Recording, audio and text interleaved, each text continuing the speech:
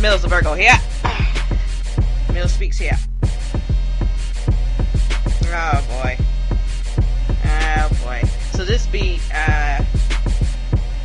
is called Work to Do. Those of you who are aware of the sample, y'all would think it's from the Vanessa Williams Work to Do. But it's not. It's another song. It's another song. And I guess I probably should have been prepared for this. I think the song was called Work to Do back in the day. So Vanessa Williams' song Work to Do from the early 90s sampled this older song from probably the 60s or 70s. Okay, yeah. So Vanessa Williams, hers actually got, her song was sampled from Average White Band's Work to Do. Okay, so I love that sample. I used the sample. This is a beat that I definitely wanted to shop to, like Jay-Z, because I had like Illusions of Grandeur when I was a child, which you should always think that you can make it there. And this is one of my favorite beats that I think was a whole beat. Like I actually had tracks for every single instrument, and every single thing that you hear had its own track. I had to mix it down, so it was different. It was a different processing experience for me. So I love this beat, and I just wanted to use it for episode 16. This episode is called Blah Blah Blah. I think I'm gonna end up naming it something like Us, Curry, Blah Blah Blah. All of that kind of stuff. Because I have a few things to discuss. I kind of feel like I have a lot to discuss. So, we'll get right into it. I'm not going to lollygag here. I've already brought the beat down, so, let's do it. So, I've got tons of notes here. So many things have happened. Let me just tell you what it is. It's hard out here right now to be a woman, okay? It's hard out here to be a woman. Especially when you have people who you think are allies to the cause, and they want to be just ignorant ass men. You know what I mean? And, I think Ayesha Curry learned that this week. I think a lot of people learned this week that, while we say we want women to communicate more, use your words, tell me what's going on with you, all of that, that's not really true. That's not really true. Y'all just want her to shut up. Y'all just want her to shut up and cook, and never mind her feelings, and never mind her emotions. So I just think that it's unfortunate that she got the backlash she got this week. So those of you who are not aware, Ayesha Curry went on the Red Table Talk, which is Jada Pinkett Smith's show, along with her daughter and her mother. Nice little 3-generation setup they got going on Facebook Watch. Ayesha Curry and her mother-in-law, I believe Steph's sister, and then another young lady. So maybe this is the girl that's going to be marrying into the Curry family. I think Doc Rivers has a daughter that's going to be marrying Seth Curry, Steph Curry's brother, who plays for the Trailblazers. I'm not sure. I have to actually watch it to determine who all these people are. But it was a nice round table of women just sitting down and talking about everything. So they covered tons of things. They covered mental health. I think they covered growing up biracial, which, listen, I don't even think I'm ready for that conversation. I'm gonna be honest with you, because just a little tidbit that I saw from Miss Sonia, who is Seth's mother, Steph and Seth's mother. Miss Sonia had a horrific story about when she was a young girl. She was a scorekeeper for the baseball team or the softball team or something, and they were just in the middle of a game. They were playing a black team, the black team she was on, and scorekeeping for, and they were playing a white team. And just in the middle of the game, the KKK came through, stopped the game, threw out a burning cross, and it was just obviously game over. And so that story alone was amazing. I think I talked to a friend of mine, and I was saying how Willow's face when she tells the story lets you know how far removed, the different the different generations are from this type of treatment, this type of reality. It also shows how really rich she is and how she probably never has to deal with racism on that type of level. It's probably on a much higher level, a deeper level, another kind of level, but not this. So I just thought that was interesting. I was like, oh, poor Willow. She's over there stressed, honey. But unfortunately, that's not a new thing for me to have heard. And, while it does, bring up like negative, emotions for me, it wasn't a shock and awe statement. It was just like, oh, that's what happened, yeah, down in, okay, what year? 6, 7, okay, yeah, that's about right, and that's unfortunate, because I think we in the South, and a lot of black people, for a lot of things, are desensitized by a lot of horrific things that happen. So, there's that. But the crux of what they discussed was the groupies that the basketball player Steph Curry has. The groupies that Wardell Sr., Steph's father, probably had. And of course, Seth's brother probably has those. Obviously, Jada Pinkett Smith was able to speak to a lot of this because she had to deal with the things that Will Smith had to deal with as well. So I think every woman probably understands exactly what that conversation is and was. So Ayesha Curry came through and she shared. What she did was she shared. And that's where she fucked up at, apparently. Apparently, you cannot be honest and a woman in these streets. So basically, Ayesha shared that she feels extremely insecure at some points. She's 30 years old. Let me set it up for you guys, for the ones of you in the back who are very confused about her statement. So let me tell you the statement. The statement was that she feels insecure. She doesn't feel like she gets enough male attention because, she feels like people basically look at her as just a mom, and let's just break that down. Let's just fucking break the shit down, because some of you motherfuckers are ridiculous. So she's not saying that she's not satisfied in her marriage. That's number one. She's not saying that she's looking for tons and tons and tons and tons of dick. Okay? She's not saying any of that. She's not saying that she would willingly go along with anyone that does holla. She's not saying that either. What she's saying is that she's 30 years old. She's a mother of 3. She just had that baby, several months ago. Okay? Baby might be coming up on a year now. Might. So she's... Yeah, because I remember her being very pregnant during the time when they won the championship last June. So, and I remember her being very pregnant out there, if I'm not mistaken. So, anyway. So,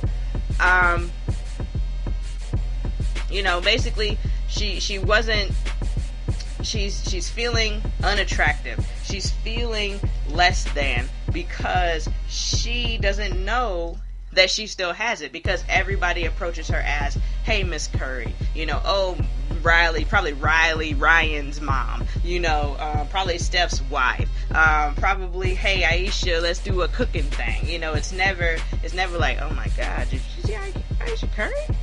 Damn. It's never that, right? It's never that. And you guys can sit here and say all of the craziness you want, but everybody looks for that type of energy every now and again. The problem that I had with some of these allies, and I'm just going to straight up call Charlamagne the God out on this one, because he's not what you would call a straight up ally, in that he's an understanding person. But where I do credit Charlamagne is that when there are things that he discusses that he's 100% not privy to, certain things, certain information, he goes out, he seeks out the people who would have a good grasp on the topic. He listens to them, he takes this in, and then is able to say, okay, you know what, I don't know enough about this in particular to talk about it, so you know what, I went to these other people and now I have felt this way, or maybe now I look at it that way, or you know what, even though I went to these people, I still feel this way, Charlamagne was on some bullshit with like, oh, you shouldn't be looking for validation, and if your husband's giving it to you, that's all you need. That's not what she's saying, number one. And number two, who's saying that that's what Steph's doing? Not to say he's not, but I mean, shit, maybe he's not. I mean, damn, if you're paying attention to basketball right now, the nigga can't shoot. He can't shoot. He can't make a 3 shot right now to save his goddamn life. It's game 6 tonight in Houston, and I'm very worried, okay? I'll be suiting the fuck up, but damn, I'm concerned as hell. I don't know what they're going to be able to do. And KD's out too. So, again, he might not be giving her that at the house, but realistically speaking, he's not perfect. He's not always going to be on it. But, I mean, even if he were giving her this on a regular basis, it doesn't mean that it's not nice to be desired. It doesn't mean that it's not nice to have other people say, oh my god, you look really nice right now. And then, you know, a lot of people are like, oh, well, they don't holler at you because they have a respect for Steph. You're Steph's wife, and nobody's gonna holler, da-da-da-da. You know, and that's cool. And that's really cool. But where did the respect go once this stuff came out and all of these dudes came up in her DMs being so disrespectful, so abusive? One dude told her that if she was his woman, that he would have knocked her head between the washer and the dryer. Now, what the fuck? You know, like, who in the fuck says that, number one? Number two, who the fuck does that? Number three, I wish you would, motherfucker. I wish you would. Bitch ass. So, you know, it's just frustrating, and I feel bad for her about this situation because I totally got what she was saying. I understood totally, and I ain't had to have 3 kids and be, you know, in a space where I have, you know, insecurities like that. I totally get it. And she even started out by saying this is an insecurity of mine. So my biggest issue was when I first heard the quote initially. I think this was Sunday or Monday when it came out, right? So when I initially heard the quote, I did not agree with everything she was saying, but I totally got what she was saying. And I have a feeling that in the world, people are so black and white, they want it to be one way or the other. There is no way in the world, like in some people's minds, that like 2 things could be true, even though those 2 things are like opposite. Like, why the fuck couldn't she speak her truth, be totally within her right to do so, and I just not agree with her stance? You know what I'm saying? I don't have to tear her down to applaud her for being able to make the statement, being able to stand by her statement, and all of that. So when I initially saw the quote, I said, okay, cool. But what was something that is kind of left out for me, and a lot of people just kind of like glassed over it. Like, you guys have glossed over the fact that Jada Pinkett Smith literally says, after she goes into how you're not looking and you're not da-da-da, she literally says, I know what you mean. I felt the same exact way.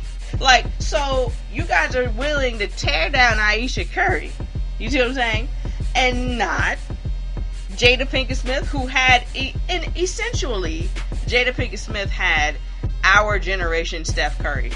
Because you guys weren't in a situation where Will was out here cheating. There was no situation where y'all was on the brink of shit. You know what I'm saying? If y'all was on the brink of shit, it wasn't because Will Smith was being unfaithful. It wasn't because you were being unfaithful. It was because maybe you guys weren't getting the things that you wanted and that you desired out of the relationship. Or maybe it's just time. You know, I'm tired of you, motherfucker. I've been seeing your face every day for 15, 20 years. Fuck, I'm tired. You know, you never know what it could have been. But here we are, all of these years later, and they're still together. You see what I'm saying? And Jada Pinkett, if you ask me, had less leeway to feel the way that she felt, because Jada Pinkett, from my account, never was one of those moms, you know? Oh, that's just the mom. Like, I'm serious.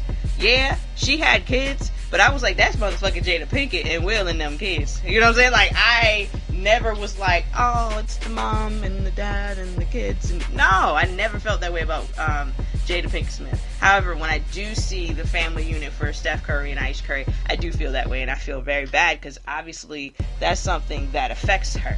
That's obvious that she would like to change that, and I think it's possible for her to change this herself. I think if she were to get out of this funk, because it's probably a phase right now where she's feeling the way she's feeling, and maybe she was insecure about it now or before, but now she's not, because again, these things were taped a while ago. I mean, she's not dwelling on it, I'm sure. She's got kids at the house, so she doesn't have time to constantly be worried about is she sexy or not. But at the same time, I can understand where she's coming from. I can definitely understand where she's coming from. I can understand exactly, why she feels the way she feels. So that was my main thing. My main thing was Jada literally has said the same thing and understood exactly where she was coming from, but people acting like she's shitting on Steph. My second thing is when she made the comments, I literally thought about this one episode of Martin. And it tripped me out because niggas love Martin. Okay, y'all love Martin, so y'all should remember this episode. And so tell me why it's okay for Martin but not okay for Ice Curry. And Ice Curry didn't even do what Martin did. So this episode of Martin, it was shortly after he and Gina got married, and then he Cole and Tommy took their dumb asses to the gym, okay? And they was working out and stuff, and all of the girls was all over Tommy and Cole, and then they was kind of like repel, but Martin was repelling chicks, you know what I'm saying, basically, because he had his wedding ring on. So one day he decided, oh, well, let me take my ring off, let me see if I still got it. And when he took the ring off, the girls flocked so hard. They flocked, they did all of these things. But again, this was back when women were not interested in dating married men because they were looking directly for that ring. And as soon as they saw the ring, they were like, oh, fuck this. You're not available. And we out. But nowadays, these hoes out here are different, So, there's that. I mean, I guess there's always been scalawags that have been dating other people's husbands. And listen, I'm not perfect either. I mean, in my youth, I might have messed around with someone's boyfriend or husband. Listen, that's not the point. That's not what we're talking about here. Okay? What we're talking about is the fact that, he wanted to see if he still had it. Now, obviously, this is a sitcom, so things turned out crazy. So obviously he loses the ring, comes home, doesn't want to tell Gina, oh, I took the ring off to see if I still had it. So then he tries to find a duplicate ring. Okay, now he's got 2 rings. Okay, he's wearing a ring, Gina's doing laundry, finds the ring. Okay, so how come you have a ring? So now the whole dumb, stupid, ignorant story has to come out because you got 2 wedding rings now, you big idiot. Instead of just saying, babe, I misplaced my ring at the gym. You know what I'm saying? So, as soon as she said what she said, I immediately thought about that. I was like, well, damn, Martin did the same shit in an episode of Martin where he doesn't need all of that validation from the women, but it feels amazing. And I think that's what a lot of men are missing, specifically Charlamagne. You guys don't even understand how it is to be a woman. And I'll tell you this straight up. So, I will go at least 6 months, I feel, without male attention. Anyone trying to holler in the streets, anyone smiling at me, oh, you look nice, looking you up and down, anything that constitutes attention from males that you would deem acceptable, okay? I go long stretches, and when I tell you that when it happens, while you're not looking for it, you're not feeding other people to get that back. But when you get it, you like, oh shit, I must look good today. And then you have like it totally boosts your confidence when you get that type of feedback back. I mean, I really don't care if Charlamagne or any other man or woman understands this. It has happened to me, and I don't think of myself as someone who needs constant validation from outside sources. So, I think everybody who's saying that can just go ahead and suck a dick and just leave Aisha Curry alone. She said nothing wrong. The only thing she did wrong was sharing it out here in these streets with, you fuckers. I saw a really awesome quote the other day that said that Aisha Curry, her only flaw in the situation was sharing her heart in a heartless world. And I feel like it's a bit extreme, but I mean, it's true. It's true. So there's that. So I'm okay with Aisha saying what she said. I don't have no problems with it. I don't think that she should feel lucky to have a Steph. I think Steph should be very lucky to have her because she seems really great, really phenomenal, really classy, smart, educated, she's beautiful, she's had your 3 children, she takes care of those kids, she takes care of the household, she has her cooking show, she has her pot line, you see what I'm saying? Like, she isn't just Steph Curry's wife. So shout out to Ayesha Curry. She's still one of my favorite basketball wives. I love her. I don't care what y'all say. I don't give a damn what y'all got to say.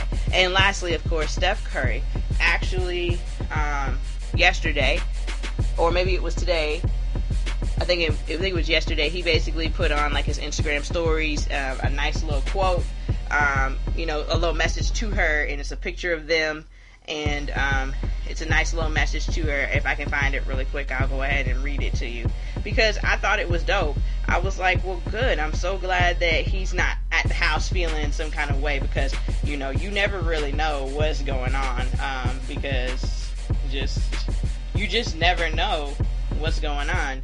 And I love Steph Curry, and I wouldn't want to think that he was in a situation where, he was, verbally or emotionally abusive toward her, which I'm sure he's not.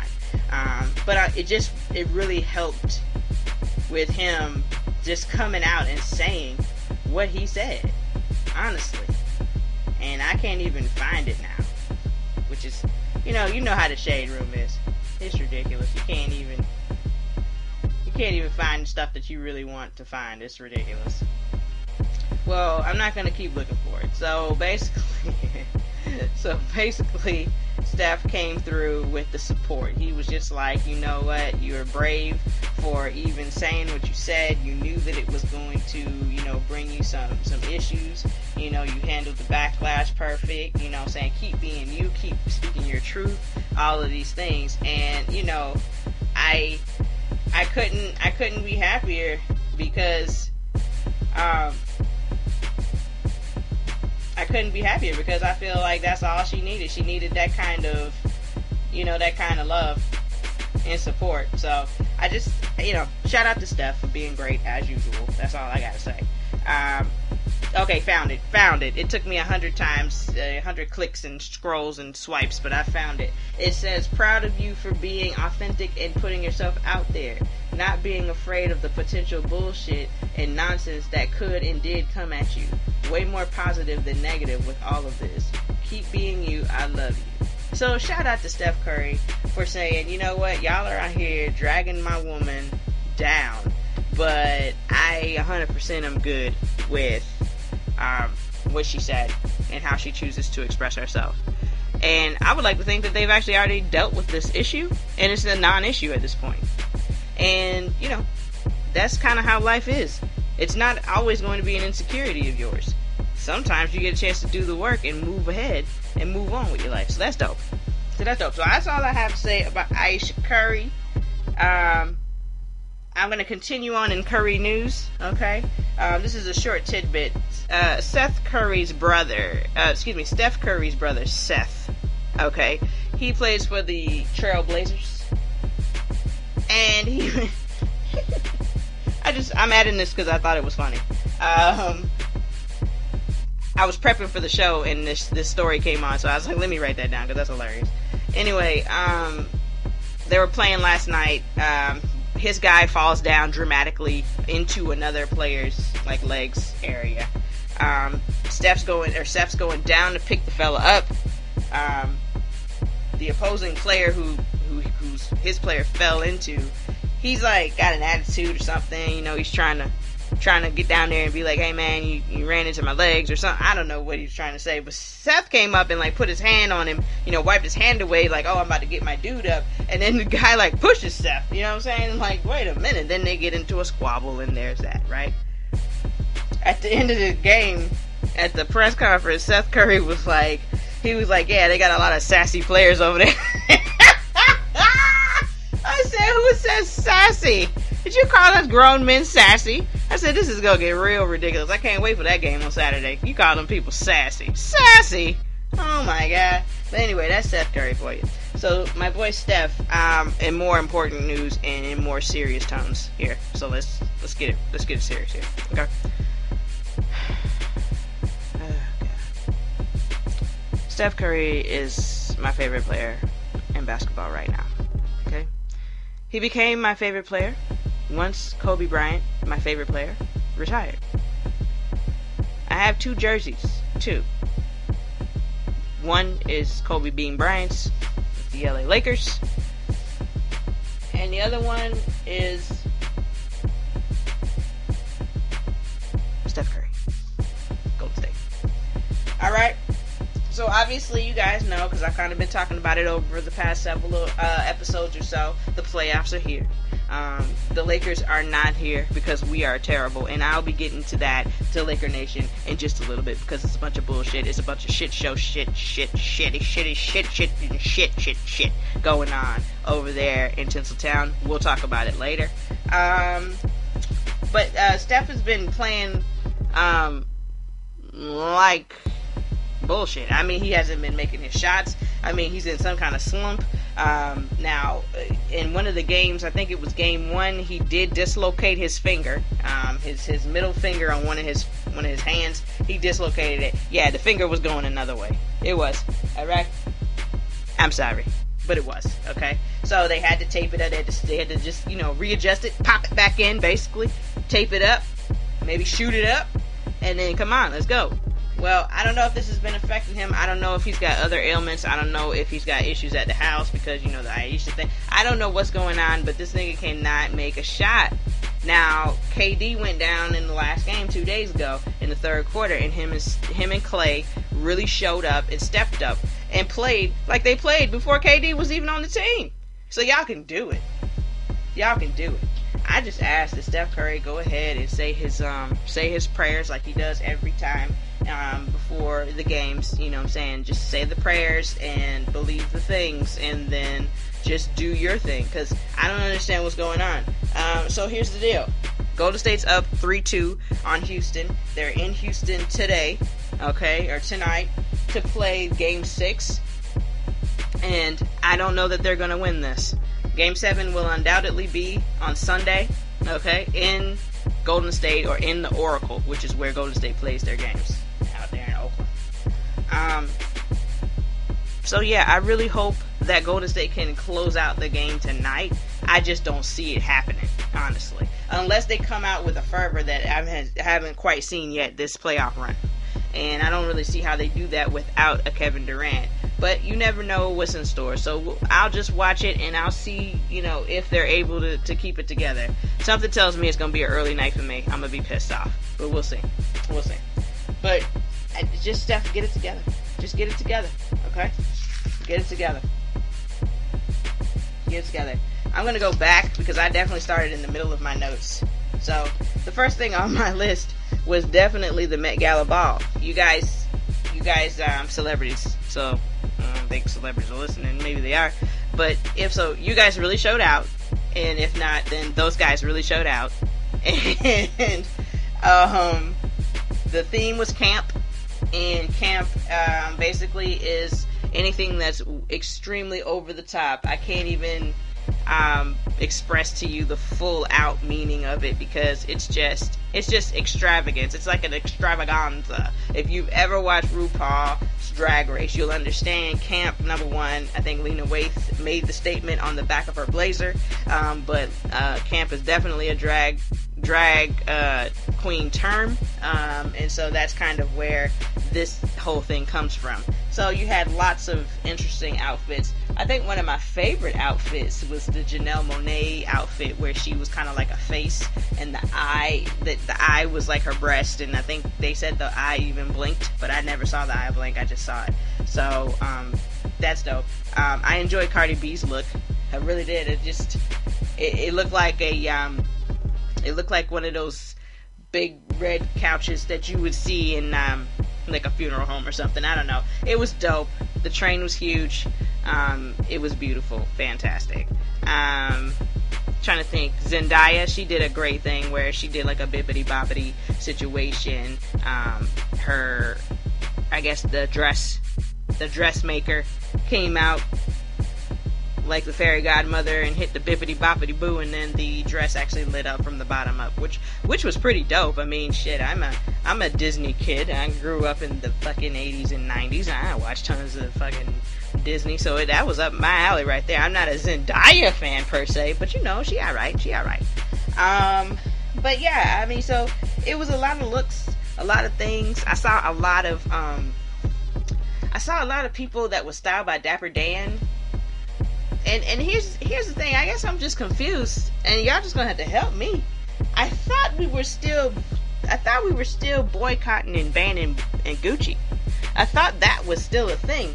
So while Dapper Dan is a legend, Dapper Dan is our legend. I mean, what the fuck are we doing? Are we boycotting Gucci or not? Like, I saw Regina, damn, what is her name? The chick from Big Little. Was it Regina? Not Regina Bell, not Regina King, Regina Hall. Regina Hall had on a Gucci dress, and because it was styled by Dapper Dan, we were supposed to be good with it. Amari Hardwick came out with a Gucci Dapper Dan inspiration. I can't remember who else that was. It was another guy, another man, with it. So I mean, I guess my main issue is I'm with us supporting Dapper Dan, but I feel like Dapper Dan had a responsibility to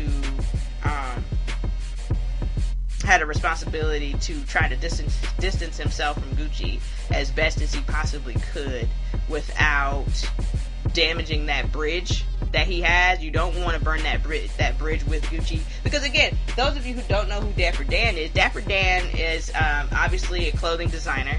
He did all of these designs back in the 90s and stuff, and he actually was the one that got all the rappers wearing Gucci and all of these big names, because they weren't doing that. But Dapper Dan was cool. He was from Harlem, and everybody wanted him to style them. So he came up with these looks, and then Gucci stole his looks and wouldn't give him credit. And then it basically, I guess maybe 5 years ago or so, Gucci finally made good on what they had done over decades of bullshit with Dapper Dan, and they gave Dapper Dan not only a job at Gucci, but his own line within the Gucci imprint. So it was super dope that Dapper Dan got that, and I was proud of him. I still am.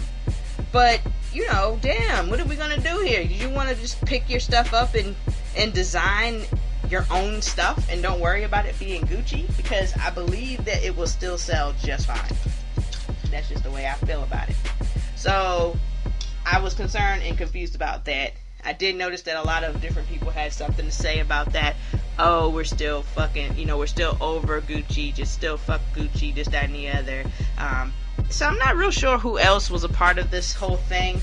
My son, who is a rapper and activist in New York, he had a post/song or freestyle about this, and it was directed at Snoop. So I didn't see where Snoop had Gucci on, but then again, I don't follow everything about Snoop, so I'm not sure what the issue is. So I will try to follow up on that later. But yeah, guys, I was confused about that. I was really confused about that. Some people dressed kind of like they were going to prom, right? Not the theme. Some people were very extravagant and over the top. I was excited to see the drag queens that showed up at the Met Gala ball. But it wasn't a bunch of them, but, I follow them on Instagram, so I was able to see some of those images, because you'll never see those images on, the Shade Room or any other, Hollywood gossip rag that you might follow, right? So, I think the biggest showstopper was Billy Porter. That's the fella from Pose. It's a FX show about drag queens. And the drag lifestyle, I think, of the 80s and 90s, which I actually need to go ahead and start so that I can be on point for the second season to start, because they did just put that out on Netflix. So the first season is there. I need to go ahead and get into it, because I caught one episode one time by accident, and I was like, what is this? I was like, what is this? And so I was really happy with it. So I'll just have to check it out and just get up on it. But Billy Porter, he's been pretty extravagant for the past couple of red carpets. All right, I think the Grammys, he came through in a dress. Okay, or Oscars. I'm not real sure which one it was, but he's gender bending and that's what he's doing. So it was an interesting look, and I appreciated it truly. Let me see what else I got on here. I'll be skipping around today. Okay, I want to talk news stuff. Then I want to get into the Us review. I actually did see Us finally, y'all. Listen, I'll get into it in a minute. Quote of the day, and this is, I'm starting to try new shit, so y'all let me know if y'all like the shit. Quote of the day is, or of the week rather, is life is like a sandwich. No matter which way you flip it, the bread always comes first. Roll them. Okay? Roll them. I like that. Alright, so let's do news. Malia, I think it's Malia actually, Davis. Young lady, she's 4 years old. She's missing. This story is so stupid, so out of control. You guys aren't going to understand it. I'm not going to be able to articulate it properly because it's so flawed. So, about 4 days ago or so, apparently, Malia was with her stepfather and her brother in a car, and apparently he was driving, and then he somehow pulled over to help somebody. I don't know. He got hit in the head tremendously, like lots of blood. It's a horrible gash, horrible scar actually. And then he said he woke up 21 hours later, and he said that he had the son was in his possession, but he noticed that Malia was gone. Okay? He said that he was in and out of consciousness. However, he said that 2 or 3 Mexican men or Hispanic men took Malia. Okay? That's the story. Now, apparently yesterday there was a bit of a bombshell dropped because Malia's mother, she let out that she believed that the stepfather was molesting Malia. She believed that the stepfather had something to do with it. You know, all of these things. She doesn't believe the story. All of these things then came out. So what they did was they checked some surveillance, you know, around different areas, and they found the car that was the family car that was stolen. So again, me even saying this, I'm missing pieces of the story because I was under the impression that the man was asleep, unconscious in the car. So how are you in the car, but now a car has been found? So whatever. So let me just go ahead and report it as I see it. So basically, they found the family car that they thought, okay, if we find the car, we'll find Malia. They found the car in an abandoned parking lot, no Malia. They checked surveillance around the area, and they found the stepfather on surveillance camera carrying like a basket, like a laundry basket. It looked like it had some plastic bags up in there, and allegedly some bleach. I did not see the bleach, but they say that he had bleach, so there's that. So, I mean, who in the fuck really knows what's going on here? Because it sounds crazy. The story does definitely not add up. The stepdaddy sounds more and more like he's involved than anyone would probably like. And we don't have any answers. And here it is multiple days later. I want to say, shoot, I found out about this little baby probably Monday or Tuesday. So here we are 4 or 5 days later, and she's still missing. So, yeah. This is just... it's a troublesome thing. I'm going to keep watching it, and I pray they find her okay, but, you know, the likelihood of finding her alive is very low at this point, as we all know. I think we all watched enough Criminal Minds, NCIS, CSI, the news to know that, you know, the life expectancy once you hit a certain amount of hours goes down drastically, you know. So we're going to pray for little Malia Davis. Georgia passed. The Georgia governor signed, the governor that stole the election from Stacey Abrams a couple of months back. Yeah, he just signed the heartbeat bill, basically stating that once the baby is 6 weeks old, you are unable to have an abortion. a lot of women understand that this is bullshit, and men should too. This is dumb. You don't even know you're pregnant by 6 weeks, once you're 6 weeks. So that is equivalent to being 2 weeks late with your period. That's all 6 weeks.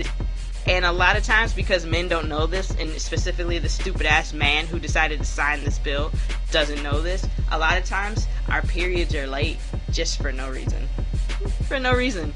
They're stress, or, you know, you got something going on in your body. Your pH balance could be off. I mean, there's so many things that could cause your period to be late. So a lot of women don't even pay attention when their period is late. It's only when it's late, like 2 months late, like you're like, wait a minute, I ain't had my period, and when's the last time I had my, wait a good goddamn minute now. You see what I'm saying?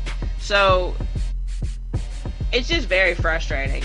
It's extremely frustrating that these men are up here fucking this up, okay? And it's more frustrating that these women are out here allowing this to be fucked up. It's frustrating because I watched his fucking prick ass sign the thing, and then he had like 3, 4, 5 women, you know, behind him while he's signing this thing, and they're up here grinning and skinning, and a friend of mine was like, well, you know, that's a photo op. I don't give a fuck.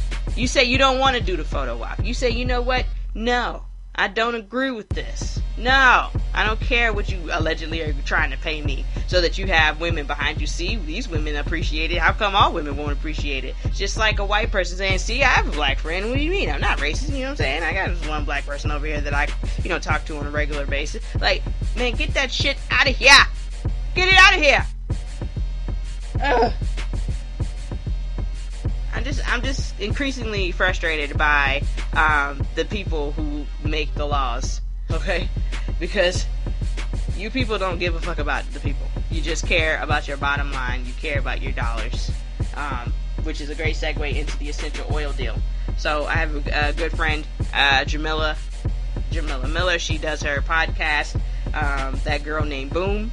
She shared this article on Facebook a few weeks back about how the FDA is going to ban these essential oils. So what I did was I didn't go back to the article itself on Facebook, Jamila, sorry. I just did a quick Google search, and I found something a little different.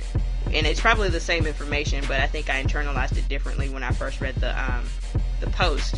But I found something different, but it all equals the same exact thing, because the FDA is warning these essential oil manufacturers to stop telling people that they can replace medicines with these essential oils, which again goes right back to what the main point was that Jamila made in regards to people doing this, you know, and why they don't want this to happen anymore. And it's mainly because, you know, Big Pharma has a problem with that. What do you mean you have these essential oils that are manufactured from the earth that can heal you? No. You need to go buy my aspirin that's going to tear up your stomach and eat out your stomach lining. No, you need to go get my antibiotics that's going to, you know, build you up, back you up. You're not going to be able to use the bathroom. You're going to have, you know, give you a yeast infection, all of these things. You know, so obviously Big Pharma would not appreciate this, and obviously Big Pharma and FDA, they all come in here with the shenanigans. You know, they all have the same goal. So it's not a straight up ban, but what they are saying is that they are going to, you know, they issue these warnings ever since 2017. I was not aware of this, to these different essential oils companies. So basically, this is what they're talking about. I found a nice little website. It's like a Pathos website that, you know, a lot of like homeopathic people probably go to. And like there's several things here. Okay, medicine cabinet makeover. Oils to replace medicines or medications in your home. And I'm going to go in deep into this, and then I'm going to tell you guys some of the things that they're trying to ban and tell you what the actual, you know, results of these things are, what they allegedly, okay, cure. Okay, so there's Panaway, there's purification, there's P and C, there's lemon oils, there's peppermint oil, Valor, frankincense, joy, thieves, lavender. Okay.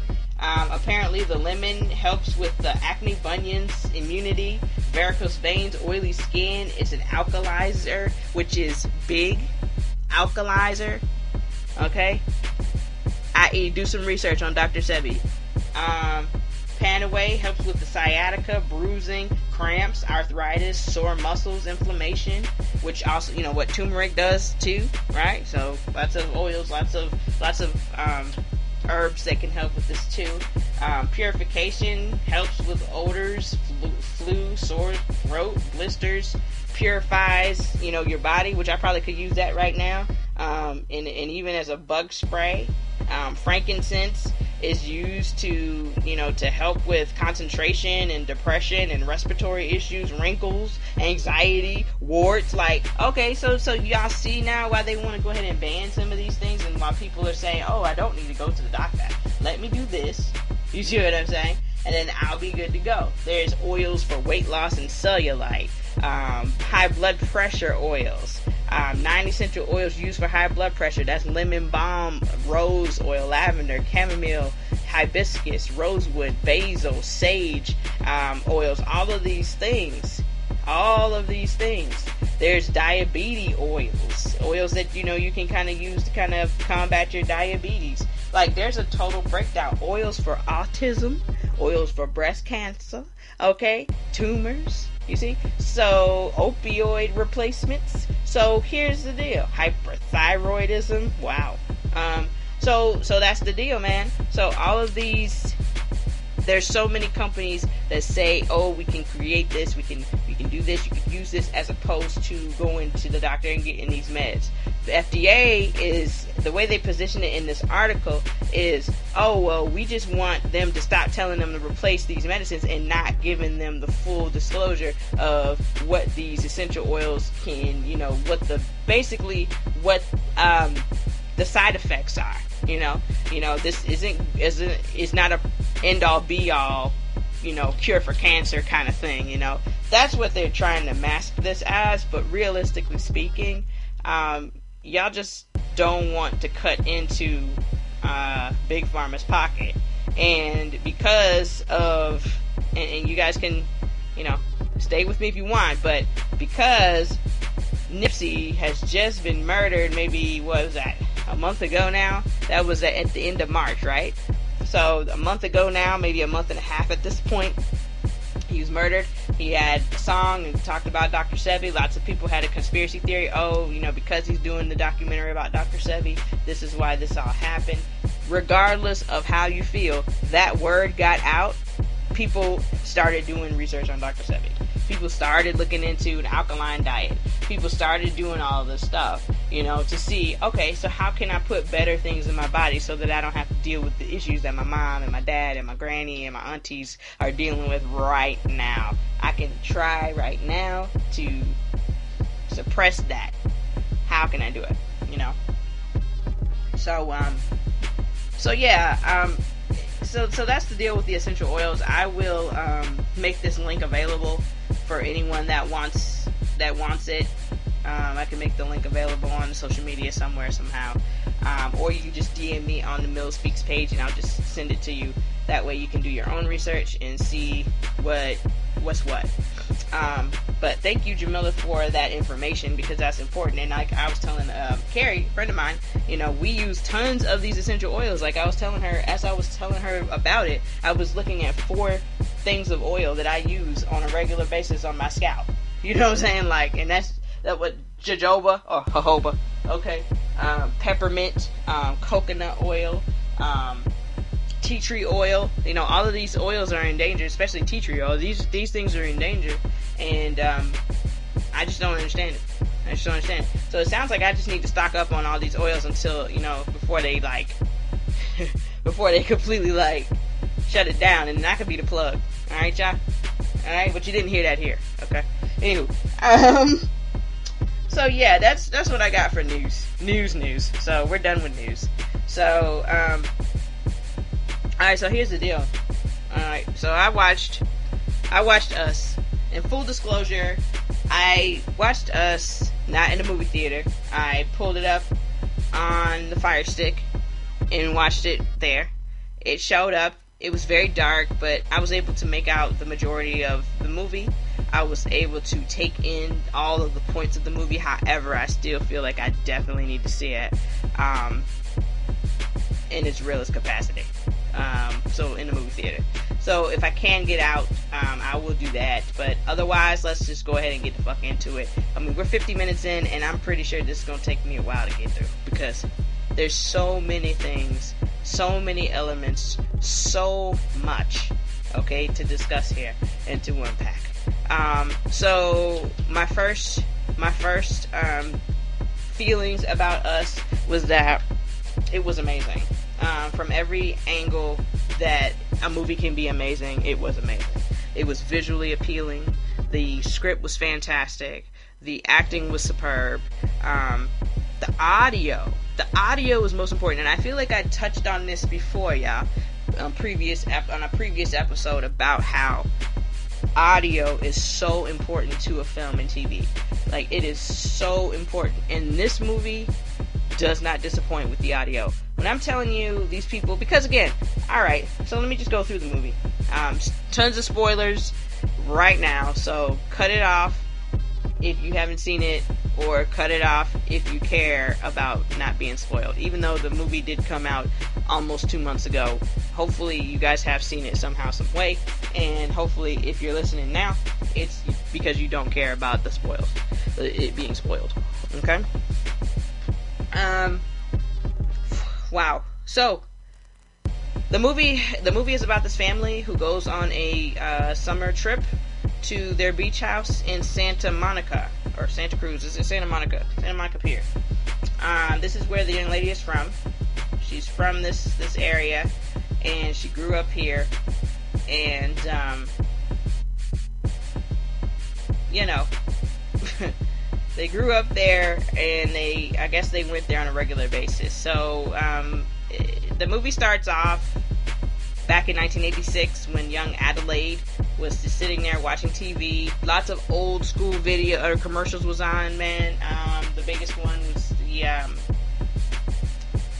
one was the Hands Across America. I don't know if you guys remember that. That's when, like, you know, you paid whatever you paid to be a part of this, like, human link, to basically hold hands with people and say, hey, we're all one. You know, you're my brother, you're my sister. You know, it was really nice sentiment, I guess. I was 3 when this happened, so I was not a part of it. Okay? So that movie, it starts off that way. Then they go into them basically going out one night to the carnival. Mom and Dad's kind of bickering back and forth. Dad's kind of fun. He's kind of fun. Mom's like always stressed, like, well, you gotta watch her, you gotta do this. You know, a regular mom. Dad's the regular fun dad. Oh, it's gonna be alright. Here. You know, that kind of thing. And she's just a normal kid. She's a normal kid. Well, she goes wandering off like kids normally do into this little fun house with mirrors and shit, which I am gonna tell you right now, I would have never gone in here, not by myself, not on duty, okay? So, she goes into the fun house, she's nervous, she can't get out, she's lost, and then she's lost, and then she finds her doppelganger. Her doppelganger, she sees in the mirror, it's not like she's looking in the mirror at herself. Herself is like turned around too, you see? And then, you know, her image attacks her, okay? And then it cuts. And then we flash back to current times, okay? So, in current times, Lupita is now a grown woman. Adelaide is a grown woman, excuse me. She has 2 children of her own, and she's married to her husband, Gabe. Okay? Gabe is played by Winston Duke. He is my man M'Baku from Black Panther. These are 2 totally different roles, and I love M'Baku. I hated Gabe. And I didn't hate Gabe because Gabe was whack. I hated Gabe because he was so whack! Okay? So, you it is what it is. Winston Duke actually discussed this on the Breakfast Club when the movie came out, or right before the movie came out, about how his role was a different role. Like, you look at a big black man, because, I mean, he's got to be, 6'5", okay? A cool 200, maybe close to almost 300 pounds. He's a big man. Okay? And when you see that motherfucking movie, when you see him lay back on that bed, baby, with them thighs, whew, I'm like M'Baku, baby. That's my kind of man. That's a man's man right there, baby. Anyway, but Gabe is your typical privileged black man, and I know that might sound crazy, but this whole family is privileged. The whole family is privileged. This is a summer home. They come here every summer. Like, this kind of thing. This isn't normal behaviors that the person, like, if you're watching it and you'd be like, oh wait, this is the black family and they have a vacation, got a boat, and they come here every, is that normal? A black family or a black person would say that shit ain't normal, dog. That might be normal in, like, white people's worlds, and then it's not normal for all of them, honestly. So it was an interesting take just from that perspective. Okay, so they get to the house and everything. A few things happen in the movie that I was just like, what? Before they even, got to the beach and stuff. Like, they're in the car and Lupita's like trying to get the little boy to get on beat to the I Got 5 on It song that I told y'all about in the movies episode. And they're both off. Like, extremely off the beat. Both of them. But they are synchronized. Okay? So, stick a pin in that. Stick a pin in that, and we'll come back to that in a second. So, Lupita is in a place where she feels like something is after her. She feels a cloud over her. Something ain't quite right is really what she's feeling right now. And it's because she knows that she had this experience when she was a kid in the fun house with the doppelganger and all this stuff, and she's getting concerned. Well, Gabe is not aware of this kind of thing, and he wants to push to go to the beach. He's like, we're right here on the beach, we should go to the beach, da-da-da-da. He eventually gets on her nerves so hard, and they eventually all go to the beach, so they have a nice little beach vacation, have a little beach trip, right? The kid, her son is just straight weird, and I'm just gonna say it like that. Her son is just weird, okay? He was building, like, tunnels. Most kids build sand castles on beaches. He was building tunnels on the beach. You know what I'm saying? And that is important because the doppelgangers, or the tethered, actually live in these tunnels underground.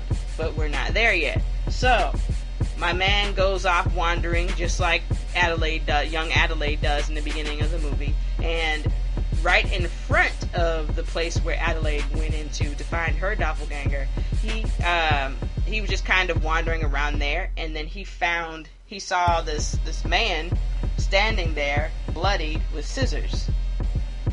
And now that I have seen the movie, and now that I understand what has happened, I totally get why he was standing there like that, like a maniac. Because he was standing there with his arms out, he was bloody, and it was like, what are you doing? But I get it now. He was waiting on the other tethered to come through, to kill their people, and to join hands. I get it now.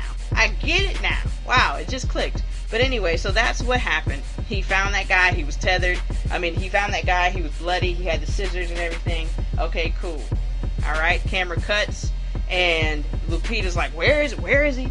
Where's Jason? And then she starts spazzing the fuck out. Why? Because she is well aware of what's happening on the beach. Okay? So, they find him, they rush home, it's a stressful situation, all of that happens, right? Bruh. So that evening, they're all trying to retire to bed. Little kid, I think all of y'all have seen the previews. Little kid says there's a family in the driveway. First of all, you're too calm. Alright? Second, this is when your survival instincts kind of get popping, and all your inner start to get stressed, because you got this family outside the house. Now Lupita's like, we need to call the police, right? We need to call the police. Gabe's like, are you serious? You can't call the police. We're gonna call the police. Police? Are you serious? Now, this is a black person reaction. Okay? So no matter how privileged my guy is, or both this whole family is, he is well aware that if you call the police, we could very much have a situation here. And we don't need another situation, because we already got this family in our driveway. We don't have a clue what they want. So we don't need to involve the police, and then they could possibly, end up hurt, injured, or killed by the police, given their circumstance. So he was on something, we ain't calling the police, call the police. So I totally was on board with him, but at the same time, knowing the situation, she understood it's time for the police. Okay, it's time for the police. All right. So she called the cops and everything. He goes out here and he tries to have his nice little calm conversation. Hey guys, get off the property. We're trying to take it down. Can I help you? They don't say anything, obviously. They just standing there, holding hands, looking crazy. And then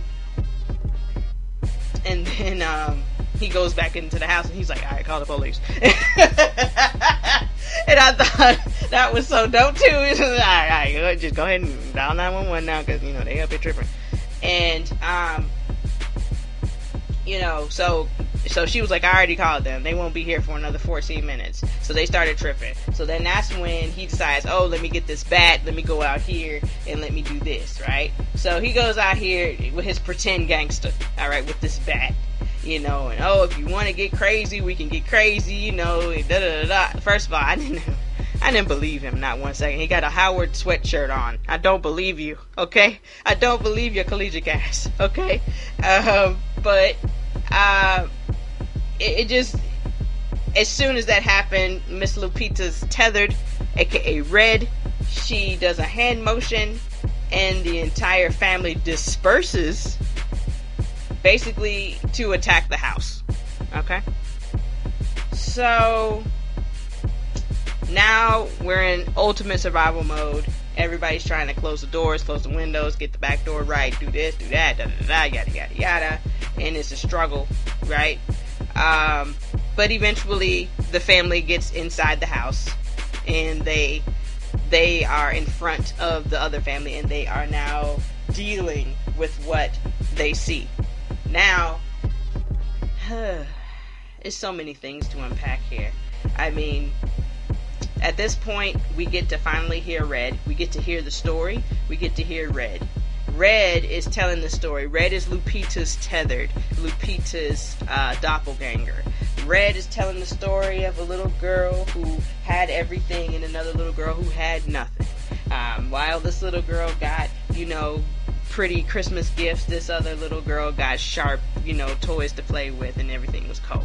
This little girl grew up and married the man of her dreams. I couldn't marry the man of my dreams. I had to marry this man, because this man was the tethered of her husband. So that's why I had to marry him. We had 2 children. She had a beautiful baby girl. I had a monster. Okay? She had a son, a second child, and it was a son, and it had a C-section. It was a difficult pregnancy, and she had a C-section, and basically she's like, I had to do my C-section myself. Okay? Like, straight up. So it was like so intense, and it was just amazing to sit there and watch. And her voice, and the reason why I said the audio was amazing, her voice was so gnarled, it was so toxic, it was so crazy. I was like, what is that out of your throat? It sounded like a frog croaking or something like that. It was an extreme voice, and one could only surmise that the reason the voice was like this is because obviously she lived her life up underneath ground, and maybe coming up above air, above ground, this air is different. Also, there's a lot of pain in that throat, in that voice. There's a lot of anger. There's a lot of bitterness in the throat too. So it's a lot. It's heavy on a lot of levels. So then there's the onslaught. The husband's already hurt. The tethered husband had already bust his leg with the bat that he threatened the people with. Okay, so he's already done.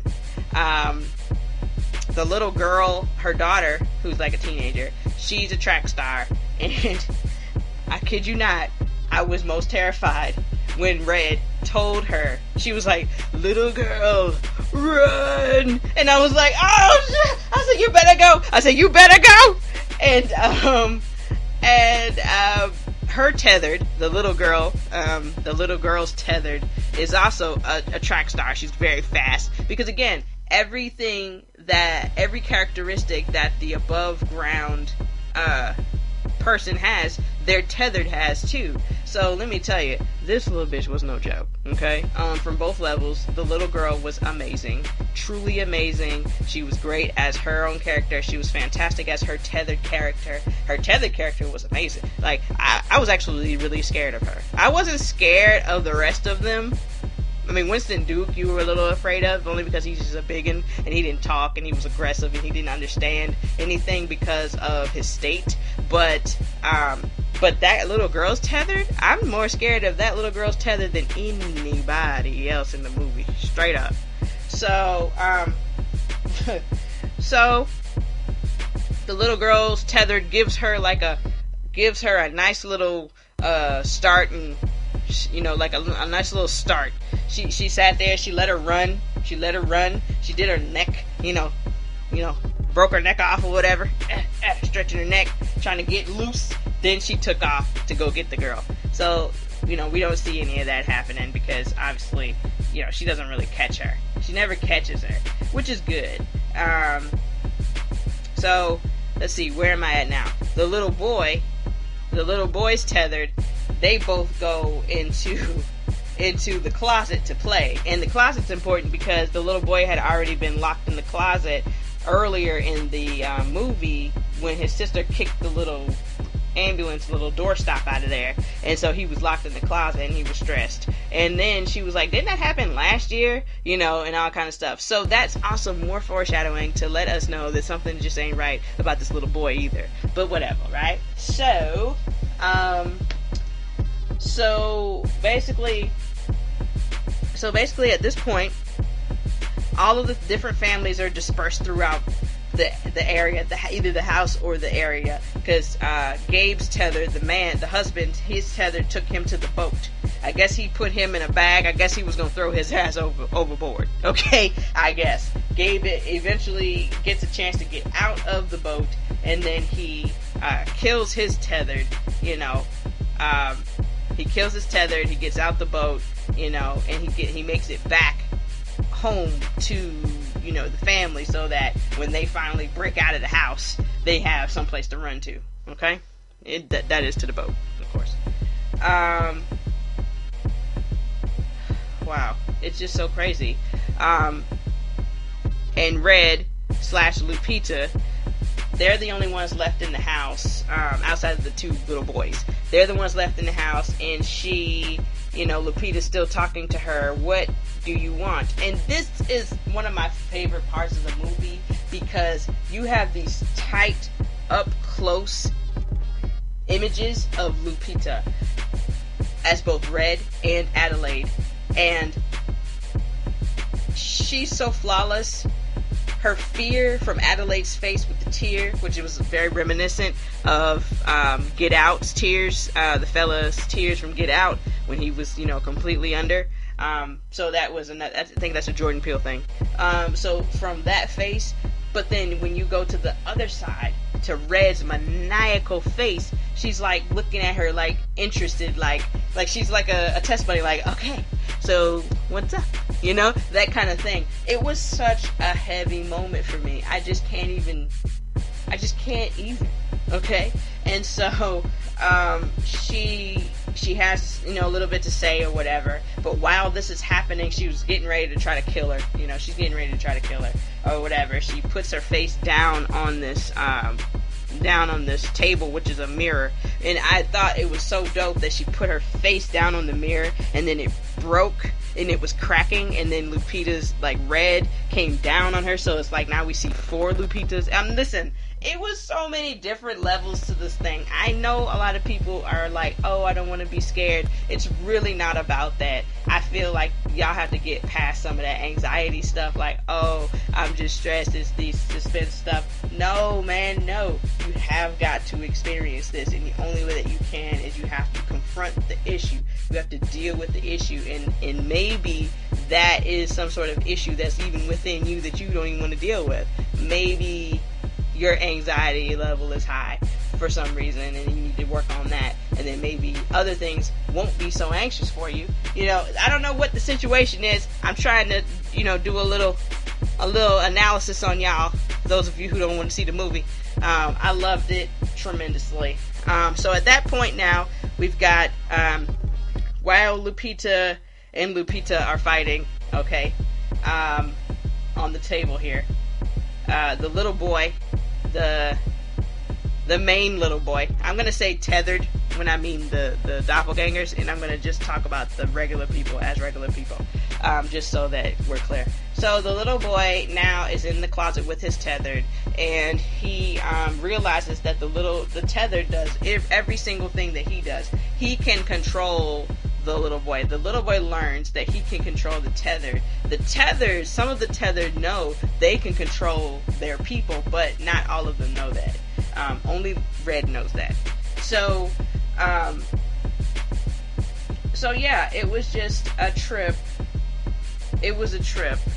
So they all get themselves out of harm's way, out of the house. They make it out of the house into the boat to get over here to the white family's house. Okay, they're friends. Okay, well, while they're trying to get there, the white family's tethered actually comes in the house and takes them out so efficiently. I've never seen kills more efficient. I said, my God, y'all didn't even issue no kind of there was no fight or anything. There was no struggle. Y'all just let them come in here and kill y'all. So by the time they get there, they realize that these people are not who they are, who they say they are, or who they appear to be. That's really what it is. And so now the fight has to continue. Now we got to fight the white people. Okay, the white tethered, right? So Lupita, the little boy, and the little girl end up taking out the whole family, with the exception of the dad. The dad, Lupita's husband, takes out the white dad's tethered. There's so many different levels of awesome in this scene, though. Like the white lady, before she was completely murdered by her tethered family, she was talking to Alexa, and she's like, Alexa, call the police. And Alexa plays, okay, playing now, fuck the police. And it was just so crazy. And I was like, oh my God. So, yeah, so that happened. So the little girl, she killed the two twins, the twin daughters. The little boy killed the mother, because the mother was definitely about to kill Lupita. And then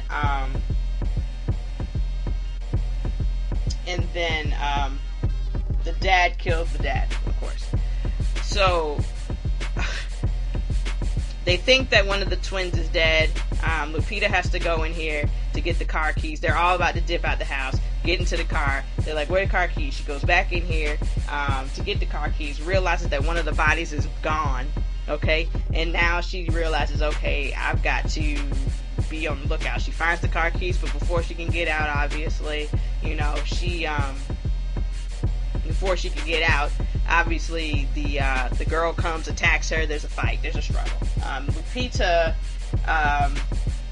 finds the scissors that they all have. Finds the scissors, kills her in the most gruesome way, like with the heavy breathing, stabbing her. She's dead. The little boy walks in on her doing this, and they realize, okay, there's a danger here. Let's go ahead and go to the car. Let's go.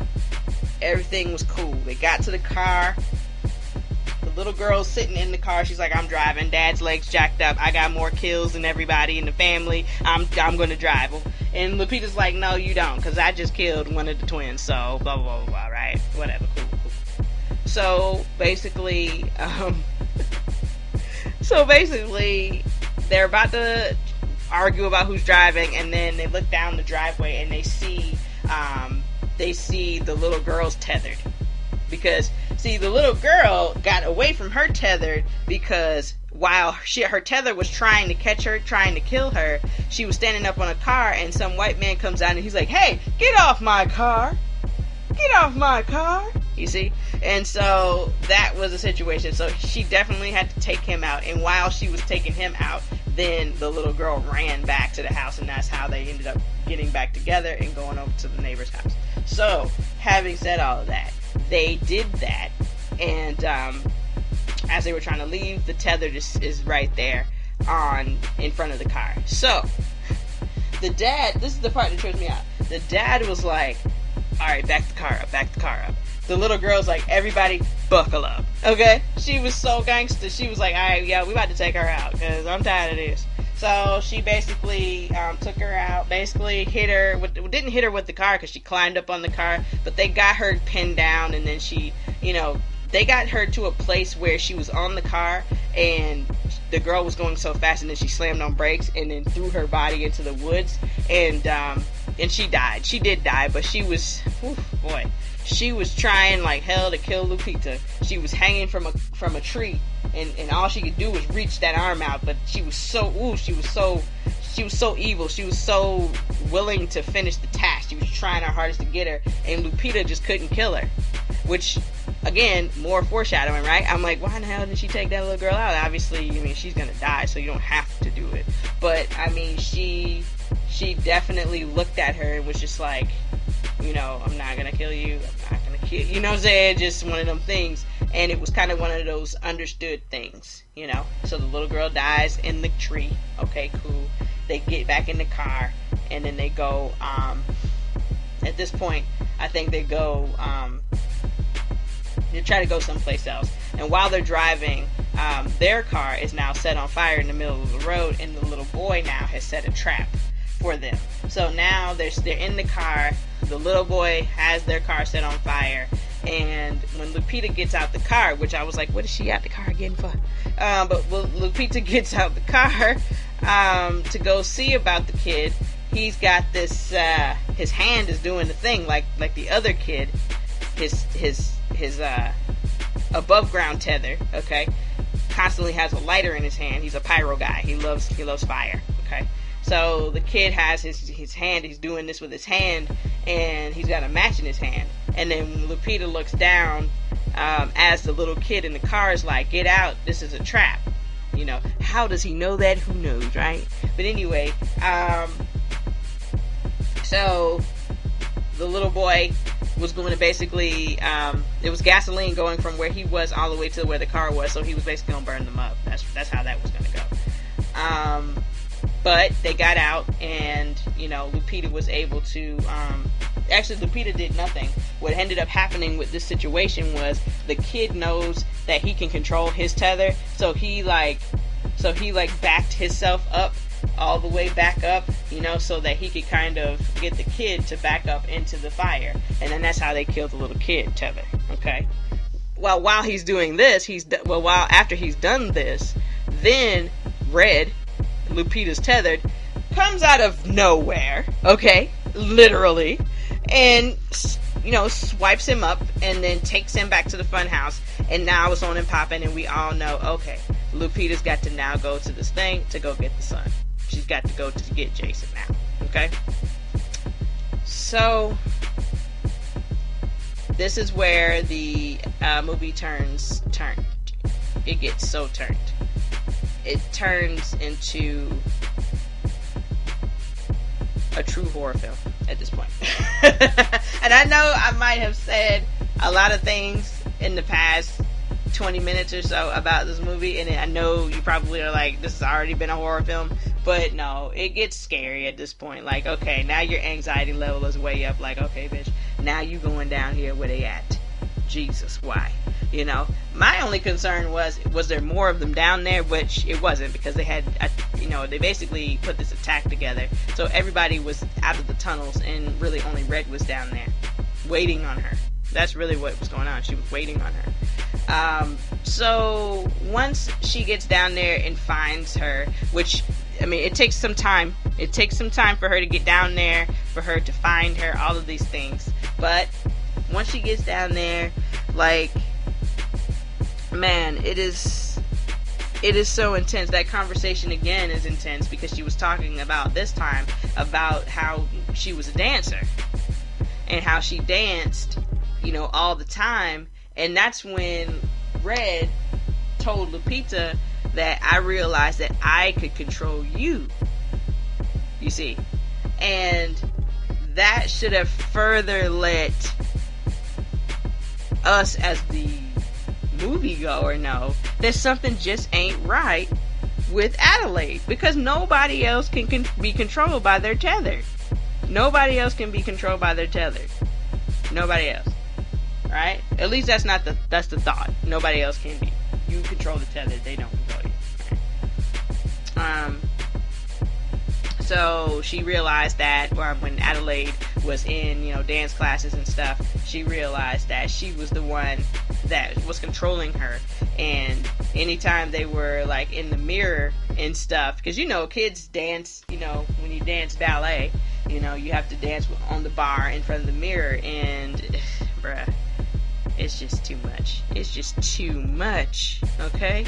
So, she goes down there, she finds Red, she talks about this and everything, then they start this fight, and that's when I Got Five on It comes on. This interpolation, this new mix of I Got Five on It.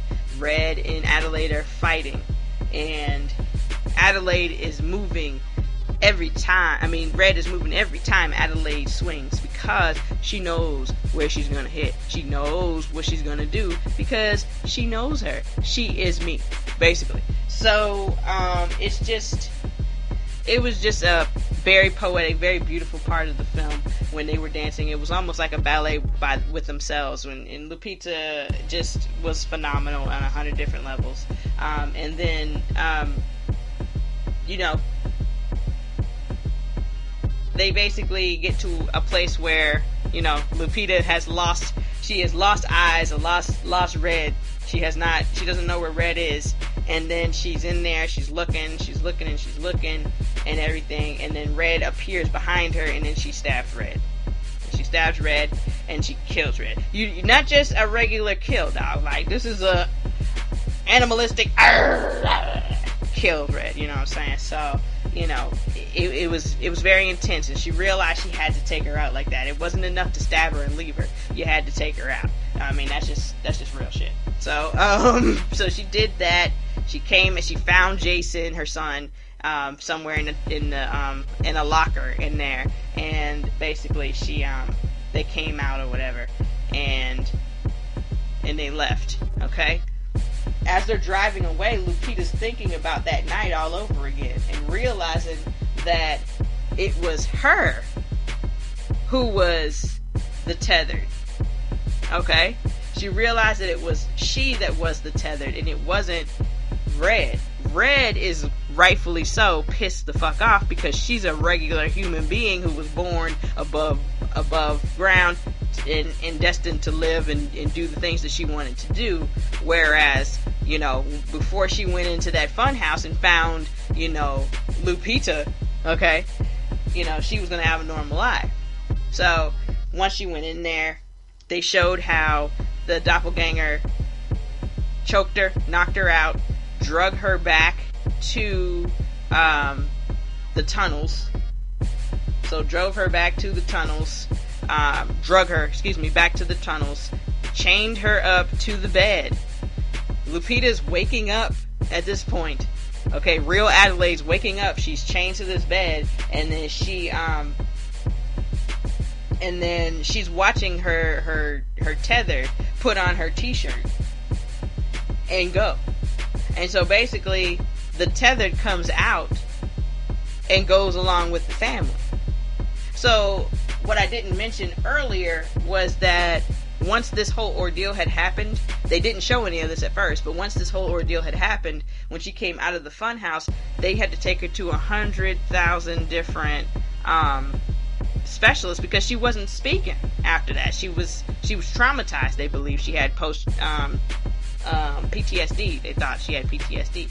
And it wasn't PTSD. It was the fact that she didn't know how to speak, because she just didn't know how to speak, because she had lived her entire life underground with her parents who didn't speak English and were controlled by their tethered up above ground. Right? So she's thinking about all of these things as she's driving away, and she's looking over at her son, and she starts this little weird grin, and he's looking at her with a side eye. Like, he's like, who is this bitch over here? Like, yeah, you look like my mama, but who is this over here? You know, so I kind of feel like the son is well aware that his mom might have been a tethered. And I kind of feel like the little boy was also a tethered. That's just how I feel. Now, you guys will have to watch the movie, and you'll see that the other tethered little boy, his face was burned off, but that was mainly because he was really into fire. Something happened. But that doesn't mean that couldn't have happened last year when he got locked in the closet before, remember? And he's got this lighter, and he can't do this magic trick. It's like he remembers the magic trick, but he can't do it. And it's because he never did the magic trick. You're the tethered son, and the other kid did the magic trick and knows how to do the magic trick. You know what I mean? So that is my hot take on that. Obviously, it's not too hot because I think that a lot of people feel this way, but I definitely believe that Lupita and the son are tethered, who have now gotten to a place where they can kind of be kind of passing as just, you know, regular folks, right? Because you know, that's what this is. So it's so many different things to unpack with this movie. Lupita let me know that she was a tethered long before the epiphanies in her head. The way that she killed the white girl and the way that she killed Adelaide let me know that she was a tethered. She was extremely animalistic. She was extremely crazy. She grunted like them. She was, oh my god, it was really a trip. It was really a trip. So I really hope that you guys have an opportunity to watch this movie. Hopefully, if you have seen it, my analysis is on point with what you thought. But overall, I really enjoy the hell out of this movie. I'm gonna be honest with you. I feel like I'm gonna buy this movie when it comes out. I feel like I need to have it physically, just because it's so amazing. And I didn't feel that way about Get Out. Now, Get Out was a good movie. Now, I enjoyed it tremendously, and mainly because the ending was so favorable for black people. But no, this movie is more than, you know, it's more than what meets the eye with this film. Like, there's so much more. I didn't even go into the biblical, you know, stuff, that Jeremiah 11:11, you know, basically saying that I will bring forth all the force, and when they call for me, I will not hear them, you know, all of that kind of stuff. So it's just, it's amazing. It's amazing. I don't know what more to say about that outside of the fact that I was genuinely just pleased as punch. I was stressed. I was a little scared in some places, but overall, I was so ecstatic about it, and I'm kind of bummed out that I wasn't able to get to the movies, you know, back in March to really take it in. Because I'm gonna be honest with you, I wanted to watch it at the movies, right? Then I wanted to go to the hood movie theater and watch it with the black people. Because again, you know, listen, there's different experiences for different things, okay? And I'm here to tell you right now, I saw Baby Boy in the movie theater in Savannah, Georgia when it came out, and it was with a bunch of black people. And I'm here to tell you this is the most enjoyable scenario I've ever had in my life. Black people did not talk too much through the movie. There was plenty of talking, but nothing was missed on the movie screen. Like, it was a fantastic experience.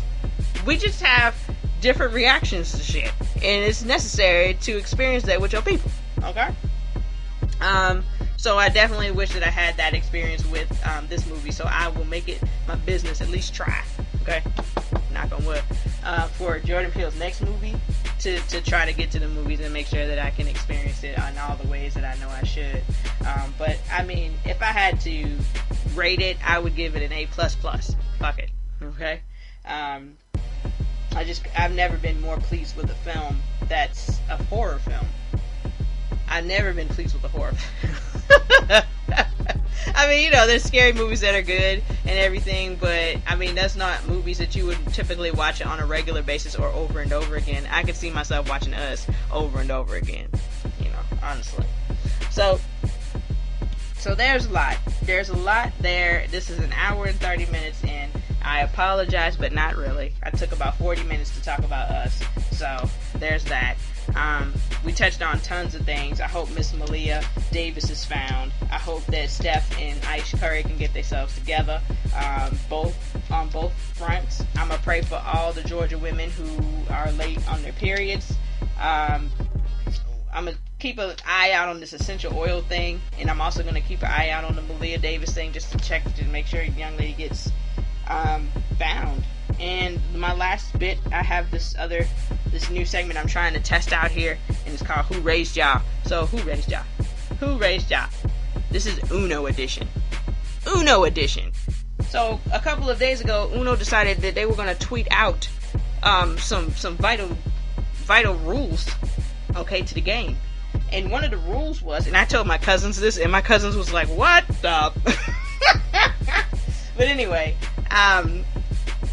the rule is, I don't know how you guys play, but when we've played, when I grew up playing Uno at different summer camps and stuff, after school programs, bam, we have a big old table. We have like 3 or 4 decks of Uno and Uno cards in there, and, we just put them all together, get it popping, everything, right? So, when we played, say I put down a draw 2, okay? Put a draw 2 down. The next person either has to draw 2, or they can put a draw 2 down, and then that means that the next person has to draw 4, or they can put a draw 2 or a draw 4 down. The next person got to draw 8, and then they can put something down. So ultimately, it could get to a place where everybody we used to call it setting it off. All right, time to set it off, and then we could get to a place where the person that started it could be the one that has to pluck all the cards. You see? So I love the shit out of playing Uno with my people. I truly did. Shout out to ISIT. Shout out to Miss Veronica Miller. And shout out to Brandon Miller, her son, Brandy Murray, niece, and everybody who attended the ISIT summer program. Thank you for being part of my childhood. Thank you. Okay? So Uno came through and was like, yeah, that's against the rules. No. If you put down a draw 4, the next person has to draw 4, and then they can put down a card. And we were like, man, well, first of all, who even asked y'all? That's the real question. Who asked y'all? Nobody asked y'all. Okay? So yeah, it's not a real who raised y'all, but it's kind of like Uno, who asked y'all? So, it doesn't matter what they say. We're going to play it the way we want to play it. Okay? So, if you're playing Uno with me, just know that we got house rules. And one of the house rules is that we will, we stack. Simple. We stack. Okay? And then we got so fancy with some of our stuff to where we play skips and reverses too. Where, like, if somebody set it off and then they ended with like a red draw 2 and you put a red reverse on that bitch, that person has to do it. Bruh, it's crazy. It's crazy. So we had fun. I don't know of what Uno's trying to do here. I don't know what kind of bullshit they're trying to, set up here, but they're trying to take away the fun. So fuck Uno. We're gonna play it the way we want to play it. Okay. But that is really it. That's really it. I don't have much else to say. Guys, I really hope that you enjoyed the hell out of this episode. I know I did. I actually enjoyed recording this one. And I'll keep you posted on Miss Malia Davis and any other things that I mentioned in this episode that require follow-up. Okay? As usual, I pray that y'all have a fantastic weekend. Have a fantastic week ahead. And again, let's bring up that goddamn beat.